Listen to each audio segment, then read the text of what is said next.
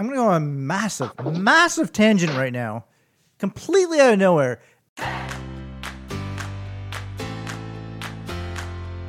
It's the H-Dog Pod with your host, Michael the Hound Dog Harrison. Hey, welcome to episode 42, the Jackie Robinson edition of the podcast. This one was the easiest athlete to pick based on their jersey number. Robinson broke the color barrier for baseball back in 1947 with the Dodgers, coincidentally the team in the World Series right now. Each year, Major League Baseball has Jackie Robinson Day, which is important, and he was a beauty.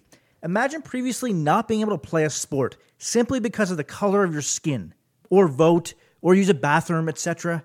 We've come a long way as a society, and that's fantastic, but there's clearly a lot of work to be done in race relations. Why can't we all just embrace our differences? Doesn't it make it so much better? I personally love meeting someone who's different than me. It's absolutely ridiculous and horrendous to even consider hating someone based on the color of their skin, their religion, sexual orientation, whether they're transgendered, etc. It absolutely blows my mind and it pisses me off. It makes me so angry when people hate others simply because they're different. Here's a pro tip. Don't be a fucking asshole. My guest today is most definitely not one, and he's an absolute legend. Simply put, he's one of the funniest and greatest characters I've ever been around in my lifetime, and I'm excited to have him on the podcast.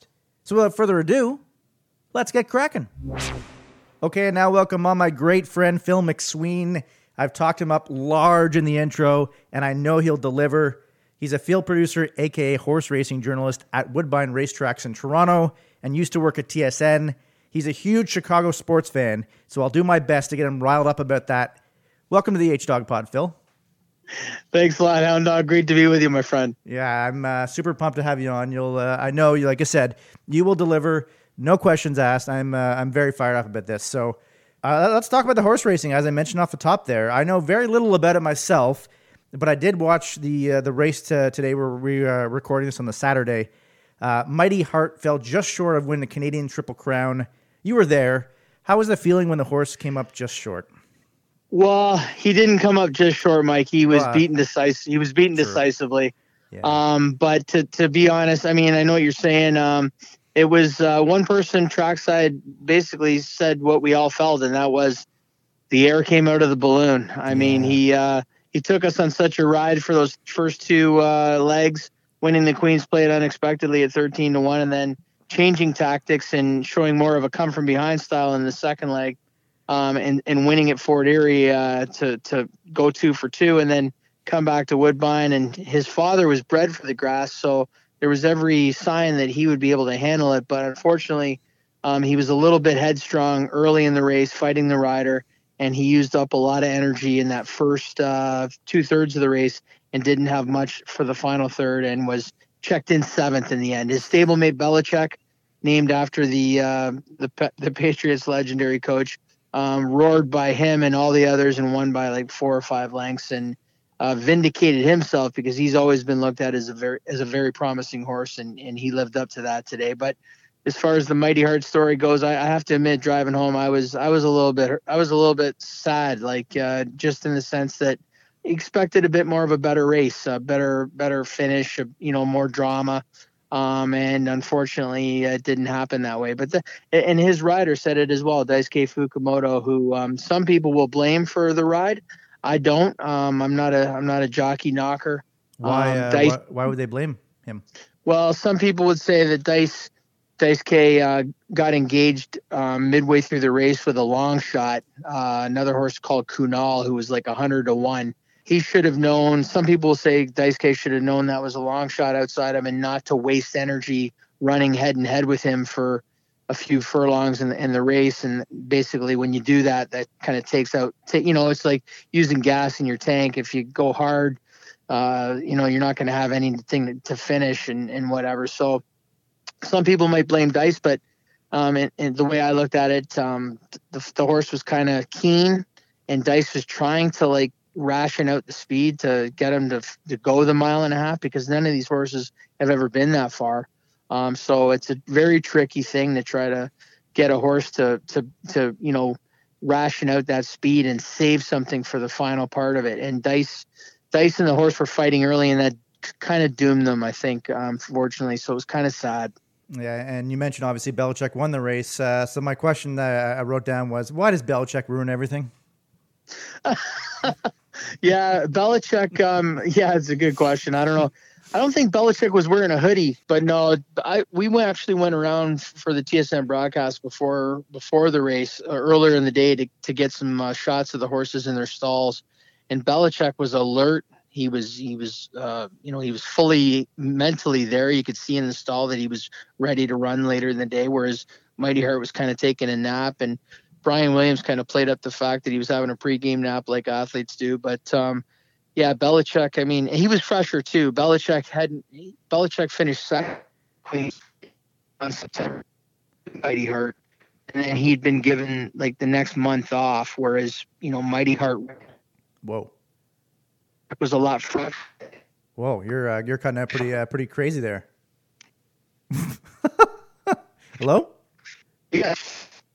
That's hilarious. No, you're cut out there for a second. Yes. It was, Belichick vindicated himself for sure today.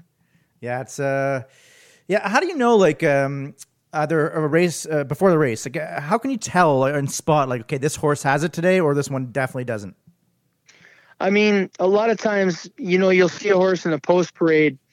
What I look for is I look for a shiny coat. I look for their coat kind of gleaming.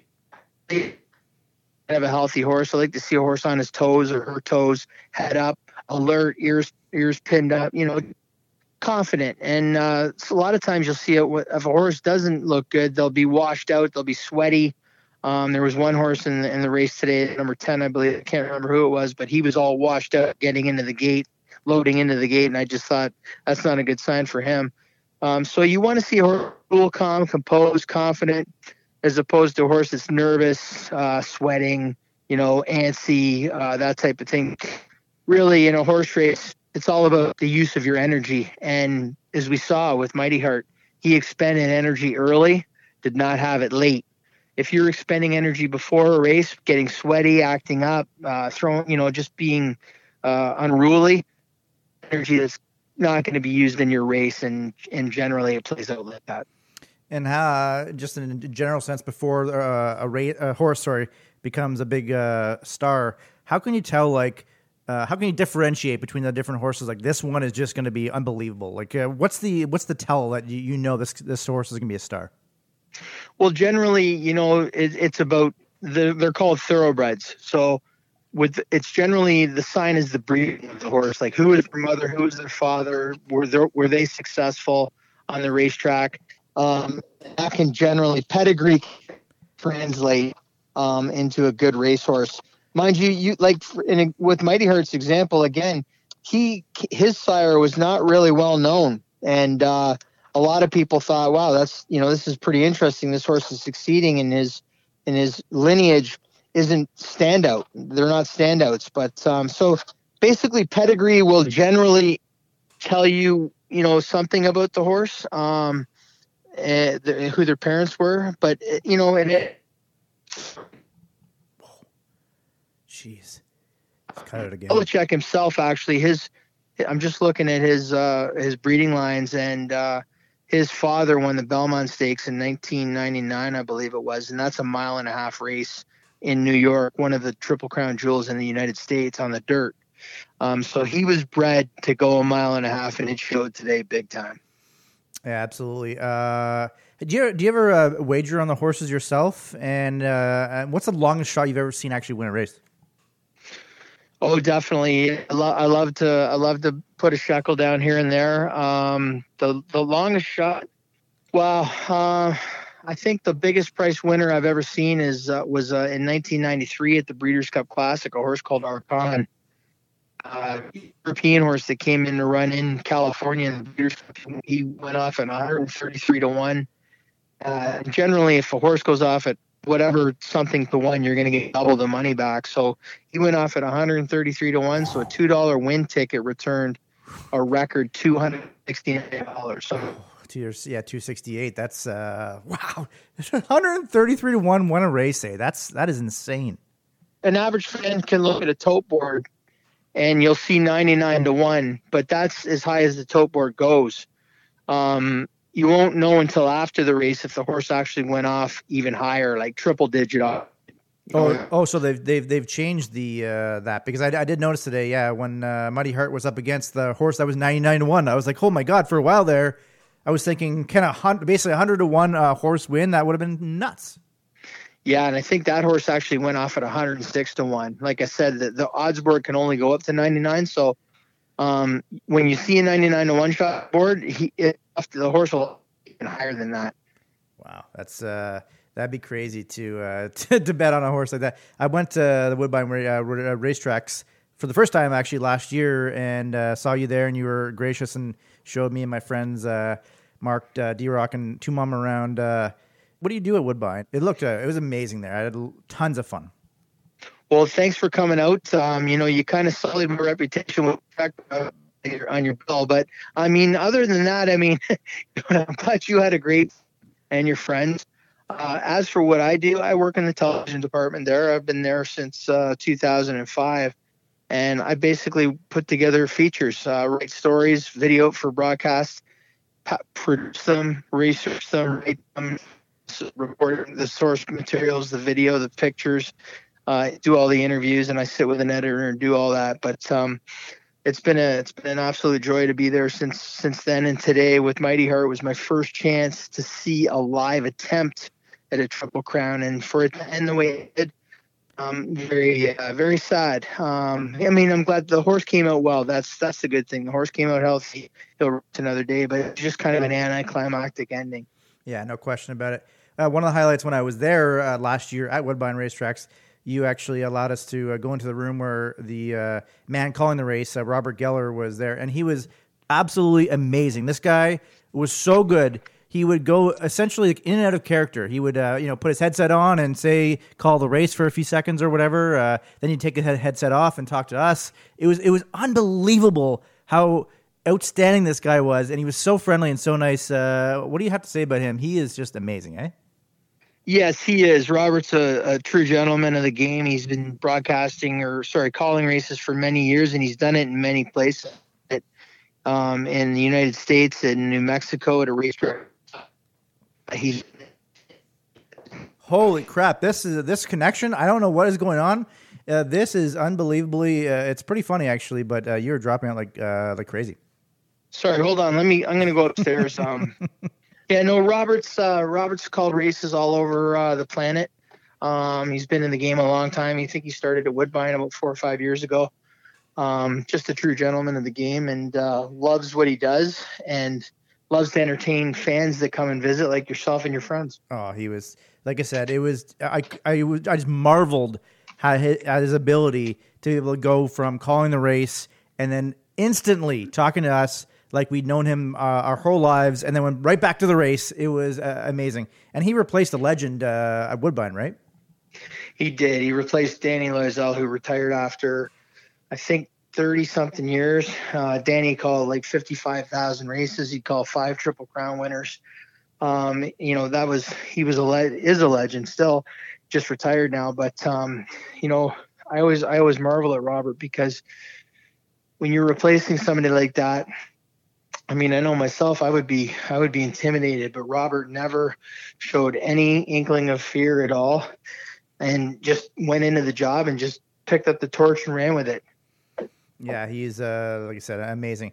Last question about horse racing before we delve into some other stuff. At one of these races, have you ever worn one of those sweet, huge hats? And if not, why not? I have, actually. I went down to the Kentucky Derby in 2017. I had a nice little fedora and wore that. I like those kind of hats, but not too many times. I'm pretty much a ball cap kind of guy at wherever I go. Damn, I think you should change that, because those hats, whenever I see them at the Kentucky Derby and those other races, are just they're amazing. It's like, those are so massive. I don't think they're would be accepted anywhere else in the world other than at horse racing events. No. Yeah, it's a good question. I think back in the day, you might have seen them at boxing events. Boxing. You see a lot of fans of boxing matches wear those back in the 20s, 30s, 40s. Those classic fedoras. but yeah, you don't see too many of them at the racetrack except on the big days now. And I always actually kind of ridicule some of those guys that show up with those things because they look like they were bought for the day, and as soon as they leave the racetrack, they're gone. You know what I mean? Like yeah. So, but no, I mean, if you get a good one and you put some money into it and some thought into it, you can look pretty sharp at the races for sure. Yeah. Actually, last question about horse racing. Kentucky Derby.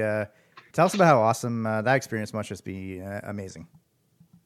Yes, it was 2017. We drove down, myself and some friends, and we stayed in an Airbnb outside of Louisville. I've been down to Churchill Downs in Louisville, Kentucky a few times for work, but this time it was for pleasure. And I mean, Kentucky is a horse state, and everywhere you go, at least around where we were, there's horse memorabilia everywhere. If you love the horse like I do, Kentucky's the state to be because they absolutely idolize horses. Kentucky itself is a hotbed of the breeding industry of thoroughbreds. So a lot of the best stallions on the planet reside in Kentucky year round, and a lot of breeding business to help regenerate the breed year in, year out happens in Kentucky. Yeah, it's a place I haven't been, and as I said off the top, I'm not a huge horse racing fan, but that sounds like something hopefully in the future I will definitely have to go to without question. Let's move on to a topic that I just know that you're obviously a huge Chicago sports fan, as I mentioned. How do you remember the Jay Cutler era for the Chicago Bears?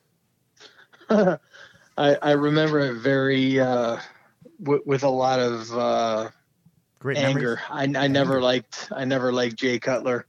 I thought he was a pansy. He won. I've never seen a player so polarizing with a fan base in Chicago as Jay Cutler was. There were a good portion of the fans that loved him, would apologize for anything that he ever did wrong in terms of what he did on the field. And then there were fans like me that would just, constantly point to the fact that he only had one playoff win in the whole time he was there. And, generally the time that he pulled himself out of the game against the Packers, citing a knee problem, he basically quit on the team. And he was just a big baby, really, in a lot of respects. You know what, though, in fairness, I look at his passing completion percentage, and, he did complete like over 60% of his passes. It looked like to me, like when I go back, but I don't remember it fondly, Mikey. Well, I wanted to ask you about that NFC title game against Green Bay. So you actually believe that Cutler quit on the team there? Like, it just seemed like I can't imagine. It's the NFC title game. I can't imagine if he if he could have played that he wouldn't have. That just seems crazy to me. No? Yeah, I mean, it was one of the most bizarre episodes, I think, in Chicago sports history. I don't think he had a torn ligament in his knee. I don't think that there was any structural damage to his knee, but it looked like he pulled himself out of the game and then just rode a bike the rest of the game on the sideline when we were within one game of going to the Super Bowl, and we ended up losing that game. It was a great relief performance, I think, by Cade McNown. Caleb Haney. Caleb Haney came in that game. Sorry, yes, Caleb Haney. Yeah, I get those backups mixed up because we've had so many bloody quarterbacks. Yeah. But he came in and played well, gave us a shot, and I think we only lost 21-14 or something, but that one really hurt because we were in the game of going to the Super Bowl and at home, and we lost. So that one really hurt. And Jay didn't show a lot of heart in that game, so not a lot of fond memories of Jay Cutler. Well, I love your nickname for him. Please tell us that. Crudler? Yeah. I don't know. I always giggle. Jay Crudler. I think I had another one for him, but it's not fit for air. I guess I always liked him. It's easier to like a quarterback, I suppose, when he's not on your team and you're sort of watching from afar a little bit. But when you look at the quarterbacks Chicago has had the last 20-some years, I mean, you'd have to say, without question, I think, that he's the best one. Would he not be? Well, maybe in terms of statistics, but not in terms of wins or big wins or clutch wins. That was my other problem with him. He wasn't clutch. He won one playoff game in 10 years or 8-9 years with us. I don't think he's Canton bound on that record.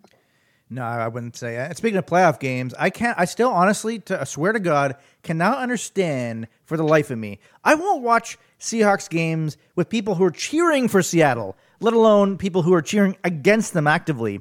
As you were, we watched a playoff game many, many years ago. Why on earth did I ever agree to go and watch a playoff game with you? And of course, Seattle lost in overtime, and it crushed my soul and my life. It boggles my mind I ever did that. I know, and the fact that you lost to Jay Cutler must hurt even more. I remember after that game, overtime loss, I remember just walking around the street for a couple times, doing a few laps, and it was I did everything in my power not to just unleash a massive tirade, because whoever lost that game, the fans of that team would have easily been able to get extremely angry because they both were basically trying to choke it away. Yes, I mean, you took the loss really hard. You were a young, angry man at the time. I'm still, and then you discovered Baconators and you mellowed somewhat. But I mean, I don't blame you. I got to give you a lot of credit though. You kept your cool pretty well that day, and it was a tough loss, no doubt about it. I mean, Robbie Gould kicked the field goal in overtime, and the game could have gone either way, Mikey. Yeah, he's but clutch. You guys played great on the road though in that game, so nothing to be ashamed of. Oh man, I just like I said, obviously I loved you, but I was like, I can't believe, why would I ever watch a playoff game, let alone any game, even week one of the regular season, I wouldn't watch with the opposing fan. It just blows my mind that I did that. But man, you said I was young and angry. I'm still pretty much, I'm 13 years older and still pretty much as bitter. It's so funny. Seattle is obviously at this point when we're recording undefeated team, 5-0. Yeah, Seattle lost a heartbreaking overtime game to Arizona the next day. So, but it's funny how like every single one of their games is insane. Like they're incapable of playing a boring game, which is fun, of course, but it's really, really stressful. Let me ask you though, what did you really think when Pete Carroll decided to pass on the goal line against New England in the Super Bowl? It's funny you bring that up because I've talked about this a few times on this podcast. I absolutely love the fact they passed. I didn't like the fact that they did that type of pass. I hated the fact that they threw a slant to a speed receiver who wasn't very physical or very tall in Ricardo Lockett. I hated that aspect of it, but I love the fact they passed because everyone in the world thought they were going to run. That's exactly why you don't run, just to try to catch them off guard. You don't think Beast Mode could have made a yard to win the Super Bowl? Well, he could have, but this is another aspect. I was talking to my buddies because, of course, it's hard to convince people that I'm right in this one. I get that. But in that game alone, Beast Mode had 4 chances on 3rd and 1 or 4th and 1 to gain 1 yard. 4 chances in that game to gain 1 yard. He didn't do it every single time. So, and there's a crazy statistic I saw the next year, which is insane because obviously Marshawn Lynch was an incredible running back. He is one of the worst with I think it's minimum like 500 carries or something like that. One of the worst running backs in NFL history with 1 yard to go, which sounds ludicrous because he's such a great running back, right? So I'm assuming the fact that in that game, 4 chances to gain 1 yard, he didn't do it. That had to have played a factor into it. But of course, everyone just ripped the play. I understand they didn't get the play. It looks bad. But if Pete Carroll completes that pass, not Pete Carroll, sorry. Pete Carroll called the play to complete the pass, and Russell Wilson completes it. No one's saying it's a terrible call. Everyone's saying it's a gutsy call and an incredible call. Narrative completely changes based on result in football. No more so in that instance. Your passion is incredible, Bang. Like I can't convince people. The whole reason why you pass is because everyone's expecting you to run. It's so simple. At the end of that first half, they actually threw for a touchdown and they got it. They probably should have taken the field goal, but they went for the touchdown and they got it. And everyone's like, "What? Same thing. What a gutsy call! Pete Carroll shouldn't have done that, but he did. Amazing call." Blah blah blah blah. It's only, and Belichick at the end of that game also didn't call a timeout, which would have had 25, 30 seconds left in the clock for Patriots. If Seattle completes the play, everyone's ripping Belichick then for not calling a timeout because then Tom Brady wouldn't have enough time to win the game. It's amazing how narrative completely changes in football based on result. So I like the fact they passed. I didn't like the type of pass, though. Your recall of those events is amazing. Pass is intercepted at the goal line by Malcolm Butler. Unreal. Yeah, that must have been a heartbreaker, man. I remember myself when the Bears went to the Super Bowl against Indy. Mm-hmm. I mean, I was 16 when the '85 Bears won, so I remember that pretty well. And that was an unbelievable year when the '85 Bears went roughshod over the whole entire NFL. But when they went to the Super Bowl after the '06 season, and they played Indianapolis, and we had Rex Grossman. Mm-hmm.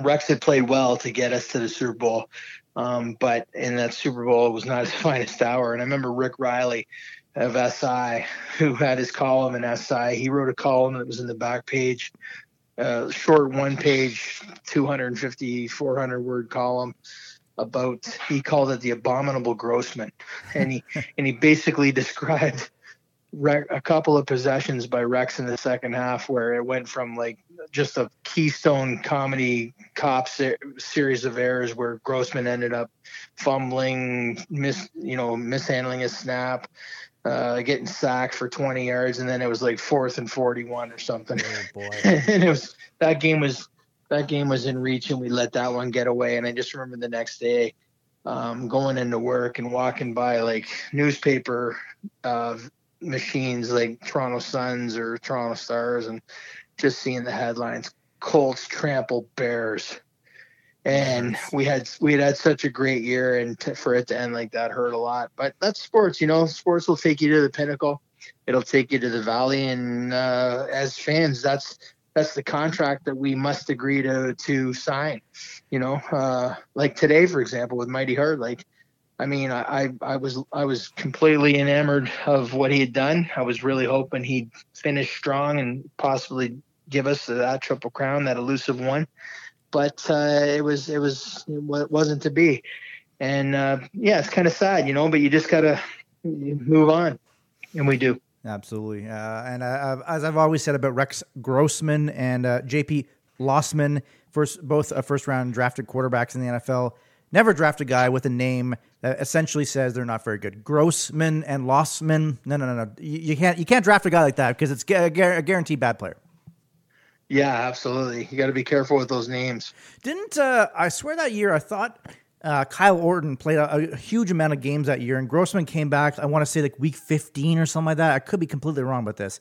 But wasn't it basically Kyle Orton? Wasn't there some sort of a faction of Bears fans that said, stick with Orton because he's been our quarterback the whole year? Obviously, it was mainly the defense that carried them there. But wasn't Orton the quarterback for most of that year? Yeah, I think, I'd have to go back and look at it. It was like almost, over 10 years ago now. But I think you're right. I think Orton played a strong bunch of games for us that year. And then Grossman did come back. And Grossman had a great playoff, though. I think he beat you guys. Or no, that was Cutler, sorry. But he beat, I think it was New Orleans in the snow. It was a snow game. To get the NFC Championship game to get to the Super Bowl. Blizzard in Chicago, but almost like a winter wonderland blizzard. Grossman was on fire, played really well, got us there. And, he started the Super Bowl. But you put Peyton up against Grossman, and you saw what we got. The Bears got whooped. Yeah, absolutely. I want to talk about another Chicago team because this one is weird to me because I know you're a big White Sox fan. And they played really, really well this year. They made the playoffs for the first time in many, many years. They let go of their manager, Rick Renteria. What's the deal with that? That just seems crazy to me. They finally make the playoffs after all these years, and then they get rid of him. What the hell is going on with that? Well, it's pretty simple. I mean, he was never really cut out to be a manager. He had a little bit of experience with the Cubs before. I think he got fired with them. Somehow he was brought in with the White Sox a few years ago. The White Sox had endured 6, 7, 8 years of losing since they made the playoffs. Well, probably 10 years since 2008. They brought in Robin Ventura in 2012. He had a great 3/4 of his first year, and then the White Sox choked. They got caught late in September in 2012, and then the next 3 or 4 years under Robin Ventura were absolute hell. The team lost 90-something plus games every year. It was an absolute. Adam Dunn left a scar on my White Sox soul. I will never be able to undo. He was paid $56 million and struck out 720 times in 3.5 years before the Oakland A's finally took him off our hands. But to answer the question about Renteria, he came in.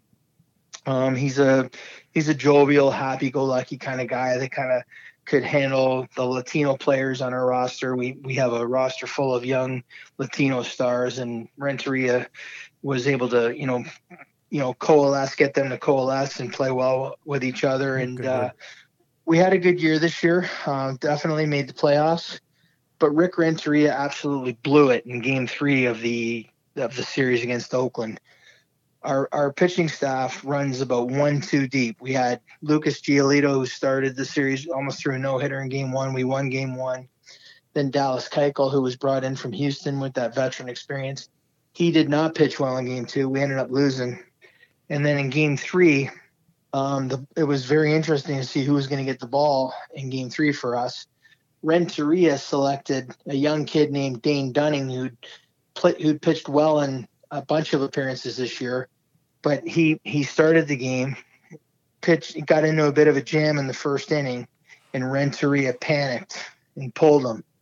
And then he brought in our first-round draft pick, who was called up, a kid named Garrett Crochet, big Randy Johnson type clone, 6'8", 6'10", throws 100 miles an hour. This kid been in the big leagues maybe a couple of weeks, and now he's in the deciding game of a playoff series. He injured himself in the second or third inning and was pulled. Fortunately, there's no structural damage. He should be okay, just a strained forearm. But all of a sudden, in the second inning, after Rick Renteria panicked and pulled Dane Dunning, the White Sox are using their situational guys, their lefties, righties, in the third and fourth innings. Yikes. And that wasn't going to last. That was like Mighty Hart going out too quick in the race today. Like, we didn't have anything for late in the game, and we ended up losing. And then, in a series that we should have won. Renteria was the scapegoat, justifiably so in my view, and he's gone. And now they're talking about possibly bringing back Tony La Russa. I saw that, yeah. Who is 76 years old. Wow. There's Tony managed the White Sox in the early 80s, and we won I say we because I bleed White Sox, so I feel like I'm part of the whole outfit myself. But he managed the team to the Western Division title in 1983 when they won 99 games and won the division by 20. They ended up getting beat by Baltimore in the ALCS when there was only 4 teams in the playoffs, total, 2 in the AL, 2 in the NL. Baltimore ended up beating us in 3 out of 5. Well, the series went 4, and then Baltimore ended up winning the World Series. But our Tony was fired a couple years later by Ken Harrelson, the Hawk, who went on to become our GM. And there was always kind of like a lingering, regret about that throughout the organization, that we let Tony get away. And then he ended up going to Oakland and have great success there, and then with St. Louis as well. So possibly even entertaining bringing him back would be sort of a way to, make amends for the mistake that was made letting him go way back in the early or mid 80s. So, but he's 76 years old now. So I would really like this. I'd like to see Bruce Bochy. Okay, that'd be interesting. Well, yeah, absolutely. Obviously won 3 World Series, I guess, with the Giants. He's 60. He's 65, but I know, who knows? And there's also talk of AJ Hinch and maybe AJ Persinski, who's got no managerial experience. And we saw how well that worked out with Robin Ventura. So I'd like an experienced guy if we get one. Here's my thought. Bring in Tony La Russa in an advisory role, but bring back Ozzie Guillen as the manager. What do you think about that? I like Ozzie, but Ozzie wore out his welcome with his antics and his controversial tongue and his just erratic ways. He won a World Series, and then believe me, in 2005 when the White Sox won that World Series, that took me to the summit. And it's a bucket list thing when you're a fan, your team wins the World Series. It's interesting that the national U.S. media completely forgets the Chicago White Sox won the 2005 World Series. Yep. And not only did they win it, they went 11-1. They dethroned the defending champ Boston Red Sox in a 3-game sweep, and then they swept the Houston Astros in the World Series to win it. But the national media forgets that. But anyways, Ozzie did a great job, but he was fired for a reason too. And I just don't like to go backwards. I like to go forwards, you know? Well, okay, then go forwards with John Gibbons. I just want John Gibbons managing again. It's actually been my take that in a couple of years, the Toronto Blue Jays, after Charlie Montoyo does okay, maybe decently well with them, that they'll bring in back John Gibbons for a third tour duty. That's what I'd want, because I just want him managing somewhere. I think Gibbons is awesome. Yeah, I mean, I'm not super astute with John Gibbons' managerial record, but I do like the man. I think he's a good old school baseball man, players manager, no nonsense. He's got a great manner about him, and hopefully he manages again in the big leagues. Yeah, and like I said, Anthopoulos and Gibbons back for the Blue Jays in a couple of years would be amazing. I would love that. The Blackhawks, actually, obviously a huge passion of yours. They've won 3 cups, but haven't been – well, they made the playoffs this last year in the expanded playoffs, but they haven't been competitive for about, 4 or 5 years or so. What do you think about them essentially admitting they're going through a rebuild? Well, they didn't deserve to make the playoffs, to be honest. I don't think they played well enough to qualify, but in the expanded playoff, they were granted access. And they kind of gave us a bit of a thrill beating Edmonton in that series, which was pretty cool. And they played a pretty credible series against the Las Vegas Knights and our former tender, Robin Lehner. But they were bounced, and now here we go with the rebuild. There's a lot of miscommunication, obviously, between our general manager and our core stars, Taves, Kane, Seabrook, Keith, and a lot. Those guys didn't know that our GM was going to flip the switch on a rebuild. Jonathan Taves has been quite vocal about that. Personally, I think Stan Bowman should have been fired a few years ago after the Blackhawks were swept by Nashville. He went in front of the cameras and almost cried, saying this was never going to happen again. And then it happened. We didn't make the playoffs for the next 2-3 years after he did that. And then, this year we didn't really deserve to qualify again, but somehow managed to. And then he just let the only goalie in the history of the franchise to win 2 Stanley Cups, Corey Crawford, he let him go for nothing. So Stan Bowman is persona non grata right now for me, or maybe forever. He basically inherited some teams that were built for him and had the success. And his standard move is to bring guys back like Patrick Sharp or Andrew Shaw or, some of these guys. And he went on, he's bringing back Brandon Peary now. Again, let's move forward, So Stan Bowman has worn out his welcome with me, and I think a lot of fans, and I think some of the core veterans like Taves. Taves, I think, is completely baffled at what this guy's up to. So, and his drafts have been terrible. I mean, they've been really bad. I mean, about 85% of the guys that he drafts you'll never ever hear of after draft day. So he's had a couple here and there, like the Brinkett Sod, who was just traded again. But his draft record's terrible. He's in love with these American development players and a lot of these Europeans, and Chicago Blackhawks need more Canadians. And that's not xenophobic. That's just my fact, my heartfelt belief, because when the Blackhawks were winning cups, most of our core were Canadians. Absolutely. I'm going to go on a massive tangent right now, completely out of nowhere. In the distance, I'm seeing fireworks going on right now. What the hell could be possibly being celebrated right now for fireworks? I have no idea. I'm seeing a huge firework thing going on right now, and I'm completely baffled. Maybe they came out with a new Baconator? Or the McDonald's have had a couple sweet McChicken clone burgers, but... What is going on? So what are we? October, late October here. I can't, for the life of me, figure out what the hell is going on with the fireworks right now. Weird. Maybe we found a solution to the current COVID-19 crisis. Maybe that would be absolutely incredible. Man, it's been so long. Sorry to go on a tangent, but I saw that and I was completely bewildered, as it were. Good word. I'll get you out of here in a couple of questions here. I mentioned TSN off the top that you used to work there before I got there. Tell us about the night that you worked on, the night that Todd Bertuzzi, Steve Moore incident. Yeah, that was a crazy night, Mike. When you go into work, you go and you look at the schedule, like the game schedule, and you'll as a highlight pack guy, you'll look at the game list and see what game the producers assigned you. And I just happened to get assigned that game.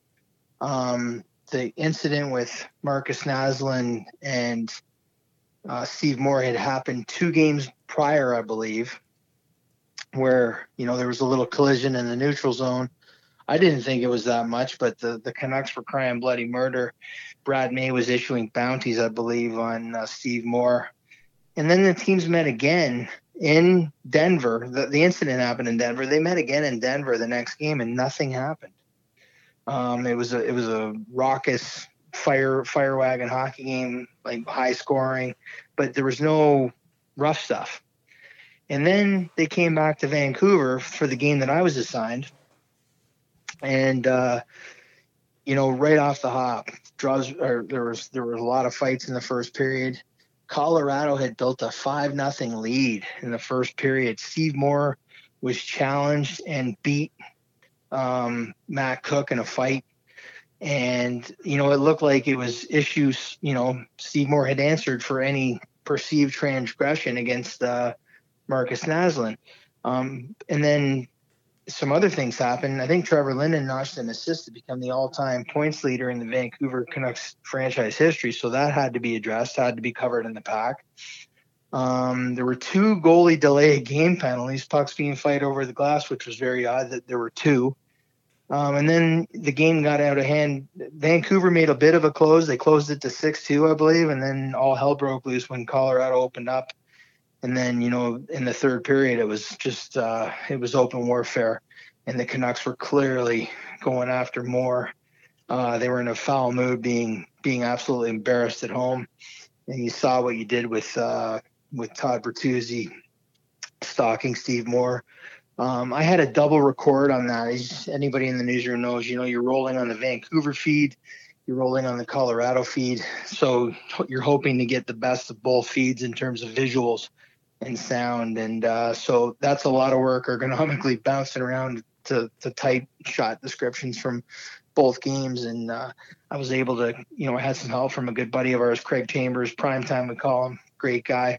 And we were able to get the pack together, but that was crazy. And nowhere in my wildest dreams did I ever think that, when I was assigned that game, that was going to turn into like an international sort of incident, like overnight, that everybody was talking about across the world, it seemed. Yeah, well, for those that don't know, Todd Bertuzzi basically attacked Steve Moore from behind and, took him out. And Steve Moore never played in the NHL again. It was absolutely wild. Todd Bertuzzi after Steve Moore.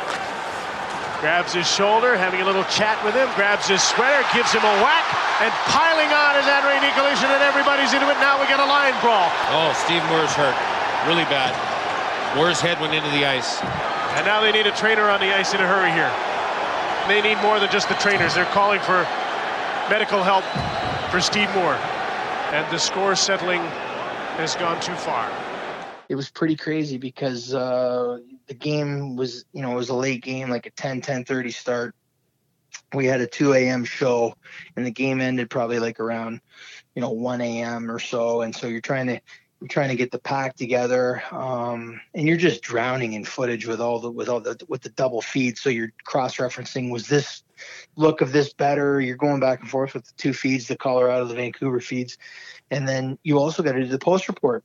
So Farhan Lalji's on the phone from Vancouver in my ear, like telling me, okay, these are the elements for the post report. So as a highlight pack guy, not only are you doing the highlight pack, you're also doing the post report, which is a lot of pressure. And fortunately, the producers at TSN, they're great. They usually assign somebody to help you get it all together under crunch time. And again, prime time, Craig Chambers was amazing for me that night for sure.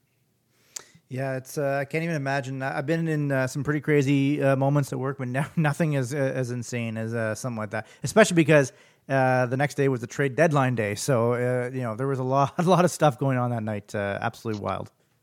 That's true. Yeah, it was crazy because, as you mentioned, trade deadline day, which is almost like Christmas, Easter, and New Year's at TSN, because the network is, and I love the fact they are hockey crazy. But we had all the big hockey personalities in the building that night that were kind of studying and getting ready for trade deadline day. And when all hell broke loose with Bertuzzi, they were all coming out of the woodwork asking me what happened, and I didn't really know any of them that well, but I'm trying to get my pack together and then also trying to field their questions as well. So, and Farhan Malji on the phone from Vancouver. So I got a few gray hairs that night for sure. But it was, those are the kind of moments that, or nights that kind of, you get seasoned, you kind of try to figure out how to manage your time and tell the story properly. And I was really happy with the final pack, like thought that told the story pretty well. And it was a very physical hockey game, which I love too. I love those rough, tough hockey games. But it's just unfortunate that, Steve Moore was injured in that way. And I don't think Todd Bertuzzi meant to permanently put him out of hockey, but that's what happened. And you have to be careful, no matter what the score is, how you try to address perceived slights. A couple of housekeeping things before I let you go here, Phil. First of all, actually, Rex Grossman started every single game for the Chicago Bears that year. I thought for some reason Kyle Orton, I know Kyle Orton started a number of games, one of the years, but for some reason I thought the Super Bowl year that they went there, that Orton played a lot of games. No, Rex Grossman actually played every single game. I was surprised by that. Me too. Yeah, and also I'm reading, I Googled it, October 24th apparently is National Bologna Day. I don't think people will be doing fireworks for National Bologna Day, but it's possible. But I also don't know why it's spelled Bologna. And I've never understood that one. Why don't you spell it Bologna? Why does it spell Bologna? It doesn't even come close to Bologna. I don't get that one. Where do flies go at night? Oh, jokes. Where flies go at night? I don't know. These are the questions that kind of keep us up at night, Mike. I seriously, I thought that was like a setup for a joke, and I'm like, I don't know the answer to that one. That is a good question, though. You're right. You know what's crazy though, and thank you for filling me in about Rex Grossman starting all those games when I thought that maybe Kyle Orton had played some of them. Yeah, it's amazing what our memories can do. I mean, I generally think I have a good memory, but it's amazing when you go back and you actually look at the records, and there's so many great websites that you can track, things with and go back and do the actual research and revisit that time. And it's amazing how many times I've found over the years that my memory has been faulty and that I'm actually learned something thinking that I knew the history of it when I actually, in fact, have gotten fuzzy about it over the years. Same for me. No doubt about it. Well, Phil, this has been awesome. It's crazy. I met you 15 years ago. What are the odds on this? Speaking of odds that we did earlier in the episode about horse races, in Braeside near Arnprior, where I grew up, visiting my friends Jillian and David. You're their uncle. I just happened to visit them one Christmas in 2005. You had worked at TSN for many years at that point. What are the odds I go over there and you happen to be there and you told me about TSN and how things were? I can't thank you enough for that. That was amazing. And just like, again, it's insane. It's insane that happened. I'm so thankful you were able to give me a few tips because the next month is when I started my internship in 2006. So I'll forever be thankful for that. Well, Mike, thank you. And thank you so much because I'm proud of you for, what you did, man. You went with that opportunity and you've turned it into a career for yourself. And that's all you, man. Congratulations on that, my friend. Thank you so much. And Phil, this has been a blast and we'll talk to you soon. Perhaps, hopefully Seattle and Chicago. I didn't even talk to you about the current state of the Chicago Bears. Maybe I'll ask that right now. Do you think they're for real, the Bears? They have a great record, but do you think they're actually for real? No, they're not for real. They haven't. They're like one of the worst rushing teams in football. They're doing it with smoke and mirrors. And when they meet a real opponent, they'll be exposed. Yeah, so the Bears lost to the Rams by 14 points. So As I was saying, perhaps Chicago and Seattle will meet in the playoffs again. And if they do happen to do so, I can guarantee you one thing. I will not be watching the game with you. No chance. I will be watching the game holed up in my own in my condo without anybody else there because I can't even stand being with another soul during Seattle games. I love your passion. I love your isolation during those passionate moments, and you're amazing, Mikey. No, thank you so much, Phil. It's been a blast, and we'll talk to you soon. Thanks very much, Hound Dog. Take care, but thanks for having me on. You too. Bye. All right, buddy. Bye-bye.